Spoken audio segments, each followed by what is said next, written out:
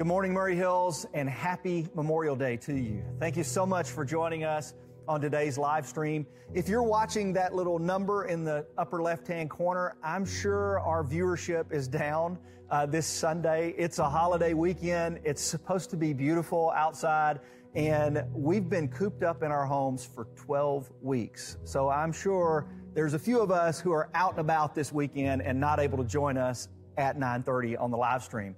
I do hope those people will watch it later on recording, because what I'm going to share today is a very important message. I'm going to share at the end of this message our reopening plans for next Sunday, May 31st. And that's important because some of you are waiting on those plans to determine whether or not you'll be here next Sunday on the 31st.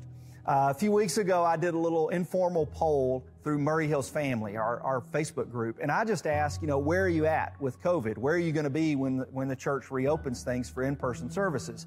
And I learned that we're split pretty evenly into 3 different groups. There's a third of us that are raring to go. I mean, we are ready to get out, and as soon as in-person services resume, we'll be there. No matter what the situation, we'll be there. I'll see you guys next Sunday. There's another third of us that say, it's just a little early. I'm going to hang out online just a little bit longer until things settle down just a little bit. And that's perfectly all right. I'll see you next Sunday online. There's another third of us that say, I don't know what to think. The situation changes every single day. I don't know what I'm going to do. I'm just going to hang out and watch this thing and wait and try to see where things are going before I make any kind of decision. So you may see me next Sunday. You may see me in June. You may see me in July. It may be August. I just don't know. And I understand that. If there's one thing we've learned during all of this situation with COVID, it's that things can change. Things will change. It's why we have to remain flexible and patient. And we have to continue to extend grace to one another. People are all across the board when it comes to reopening plans. There's all kind of opinions as to what somebody should do. There are all kind of opinions about what businesses and governments should do, as to what churches should do. So we have to extend grace to one another. Don't let this divide us. Let's extend grace and let's give each other the benefit of the doubt that we're all doing what we feel is best for us at the time. And that's what I'm going to tell you about today. I'm going to tell you what Murray Hills feels is best for us to do at this time as we reopen things next Sunday. But first, I want to preach a little, because a message that just goes over the reopening plans is not a sermon. That's an announcement. So I'm going to save the announcement for the end of the service. I want to share a little bit of inspiration from God's Word first. And to do that, we're going to go to one of my favorite books in the Old Testament. It's the book of Nehemiah, and I'm calling the message Rebuilding. Now, we just got done with a series where we emphasized the difference between books belonging to the Old Covenant and books belonging to the New Covenant. And I said several times during that last series, while the Bible is equally inspired, it is not equally applicable or binding. And I was trying to make a distinction between laws belonging to the Old Covenant and laws belonging to the New Covenant. And I absolutely think that's an important distinction for us to make and for Christians to understand. However, I don't want you to misunderstand. I don't want you to think that I was saying the Old Testament is of no value to us today. There's a lot of value in the Old Testament. The Old Testament enriches and informs our understanding of the New Testament.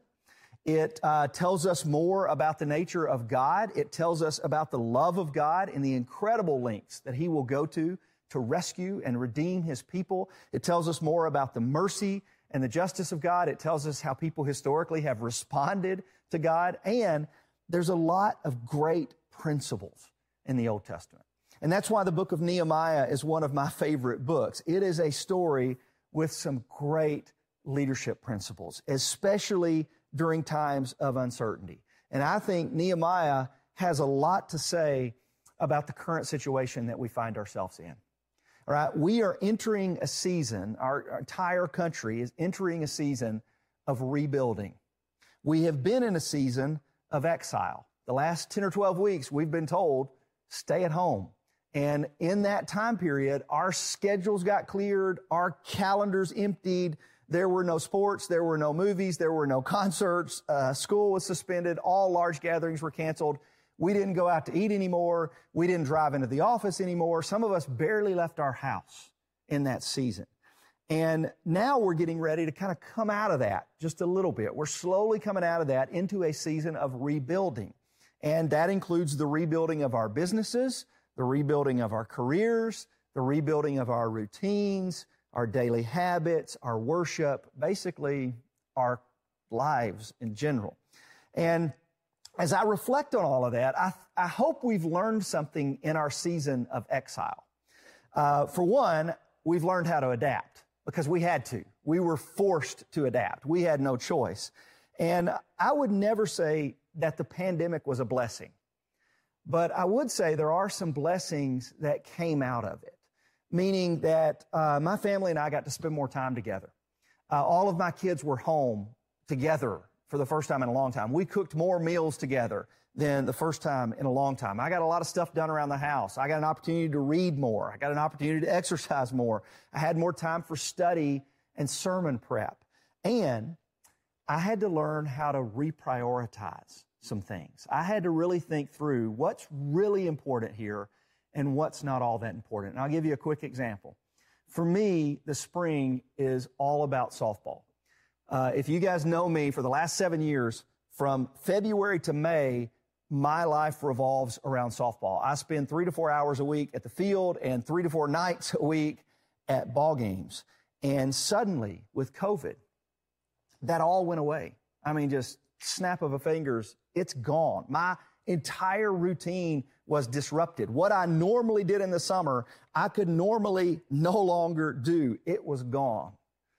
And that took some adjustment. That took some getting used to. I basically had to learn how to change the way I do spring. I had to learn a new normal. And I had to really think through, hey, what's most important here? What are the most essential things for us?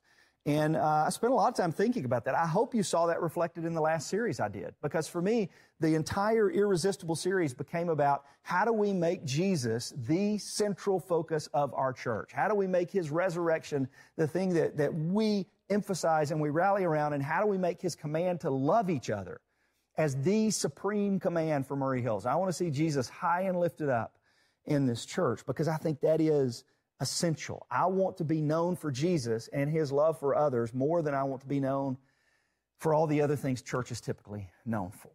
So that's kind of some of the stuff I learned in the season of exile. In the season of rebuilding, I hope there are some lessons for us as well. And this is where I think the book of Nehemiah might be able to help us. It's a great story. I'm going to summarize it for you and share just one of the principles out of it. But I would encourage you to read this book sometime this week. I think you'll get a lot out of it. It's 13 chapters. It's not going to take you long to read it. I would skip the list and the hard to pronounce names and just read the story and the principles that you see in the book of Nehemiah. Here's a quick summary of it. Around 550 BC, the Babylonians invaded Judah, which was the southern kingdom of Israel, and they destroyed the city of Jerusalem. They ripped down the city walls. They destroyed the temple.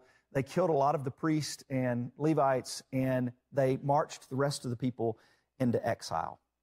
Generations later, the people were still in exile. The city is still in ruins, and the Jewish people are a defeated people. And this is the news that Nehemiah's brother brings to him. Nehemiah serves as the cupbearer to the foreign king. And he brings him this news that the city of Jerusalem and its walls still lie in ruin. And Nehemiah wept over the situation, he prayed over it, and he sought God's guidance. He sought vision for this. And one day, while he was performing his duties for the king noticed that he was upset. And so he said, Nehemiah, what's wrong? And Nehemiah told him, the city that I love lies in ruins, and my people are in exile. And the king asked him, well, what do you want to do? And Nehemiah said, I want to rebuild it. And so the king said, go. And that's what he did. It took a whole lot of prayer and faith and focus for Nehemiah to get to that point. It took a lot of patience for Nehemiah to get to the point of asking the king if he could rebuild the walls. And then once the king gave his permission, It took a lot of vision and determination and focus to see it through. Some of my favorite parts of this story begin in chapter 4. Now, there was opposition to Nehemiah's plans. Some of the opposition came from the outside. Some of the opposition came from the inside. Some did not like the fact that Nehemiah was starting to rebuild the walls. Does it sound familiar? And some didn't like the way he was going about it in the first place. So when he heard about this opposition, and people were complaining about it, some internally, some externally, when he heard about it, chapter 4, he responded. In verse 14, it says, as I looked things over, and this is from the voice of Nehemiah explaining this, as I looked things over, I stood up and said to the nobles, the officials, and the rest of the people, don't be afraid of them. Remember the Lord who is great and awesome, and fight for your families, your sons and your daughters, your wives and their homes. Verse 16, from that day on, half of my men did the work, while the other half were equipped with spears, shields, bows, and armor. The officers posted themselves behind all the people of Judah who were building the wall, and those who carried materials did their work with one hand and held a weapon with the other. And each of the builders wore his sword at his side as he worked. In other words, as he began the process of rebuilding, when he faced opposition, he had to adapt his plan in order to respond to the threats, and the work kept going. They trusted God, they kept their focus on Him, and they fought for their families. I love what he says there at the beginning there as he assessed the situation. He said, we're going to have to adapt our plans, but don't be afraid. Put your trust in God and keep fighting for your families. You know, like I said, there's been some good that's come out of this situation. There's been some good of being forced to stay home and forced to kind of disrupt our normal routines. We reconnected with our families in some sense during that time. And I want to encourage you not to give that up when things return to normal. Some of us don't need to return to normal. Some of us don't need to return to the routines and habits we were in before all this hit because they weren't healthy for us. They weren't working for us. And so we need to reprioritize some things. We don't need to go back to the way we were doing it. We need to make our families a priority. And we need to make our faith a priority. So I want to encourage you, don't lose that when it comes back. Let's stay focused on the task at hand. And that's the second response of Nehemiah that to his opponents that I've always loved. It's in chapter 6. And what happens here is his opponents want to talk to him. And they don't want to talk to him because they want to reason with him. They want to stall him. They think if we can just get him to talk, maybe we'll stall this project long enough and they'll get tired of rebuilding the wall and all this stuff will stop. And so they reach out to him. I think this is verse 2, somewhere in there. They say, hey, come meet with us, Nehemiah. We want to talk to you. In verse 3, it says, I sent messengers to them with this reply. I'm carrying on a great project and cannot go down. Why should the work stop while I leave it and go down to you? 4 times they sent a message, hey, come talk to us, Nehemiah. And 4 times he sent back, he said, I'm rebuilding. I don't have time to come down and talk to you. The 5th time, they made some accusations against Nehemiah that were not true.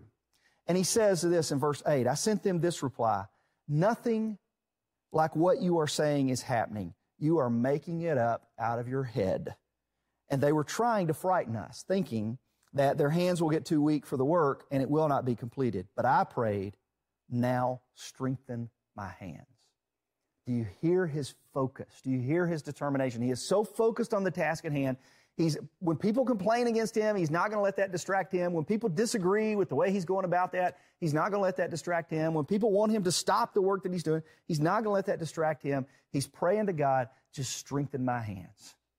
Strengthen my hands. Help me to fight for my family and to fight for my faith. And that's our prayer. I feel that that's the prayer we should have going into this. That's what it's going to take in this season of rebuilding. Whether you're rebuilding your career or you're rebuilding your business or you're rebuilding your family, stay focused and stay faithful. There will be people who want to sidetrack you. There will be people that disagree about the way you're going about it. There will be people that want to complain about it. Just stay focused and stay faithful and pray that God would strengthen your hands they're telling us the season of rebuilding is probably going to be longer than the season of exile.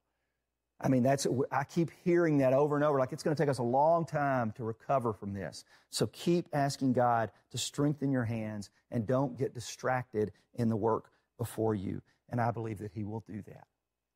So I'm praying for you as you rebuild whatever it is that you need to rebuild, whatever's been lost during COVID. I'm praying as you start to rebuild that. And I'm praying for you as you start to fight for whatever was gained. The good that came out of it, you fight for that, to keep that in your lives and not just go back to life as it was before, but to use this as an opportunity to focus more on the things that matter most. I want to pray for you about that, and then after that, I'll share Murray Hill's plans. But let me say a word of prayer for you. Father, I want to thank you for this church and their faithfulness and their commitment to generosity and their commitment to serve others. I'm thankful for all the ways in which the people in this church have been checking up on one another and serving one another and just being the body of Christ. I'm thankful to be at a place like this. And I know that we face some challenging days ahead. I know that there's an excitement to returning, but there's also some worry and some fear about what the future holds. I know we got members who lead small businesses or are involved in schools or company, whatever it is, and they're nervous. Like, what are the long-term effects of this? How's this going to impact me? How's this going to impact my job or my family or my kids? And just help us stay focused on the task at hand, to not get sidetracked, to not get distracted. And God, we just pray that you would strengthen our hands. I pray that for us as a church. I pray that for us individually. Just strengthen our hands as we rebuild things. And I pray that the number of cases of COVID in this county continue to decrease. I pray that in the state and the country they decrease. People don't go into the hospital. People don't suffer anymore related to this. I pray that things continue to improve and restrictions continue to lift so that we can get back to some sense of what we had before while keeping the things that we gained during the shutdown. So I pray all these things, Father, in the name of your Son, Jesus. Amen. All right, let's talk our plan.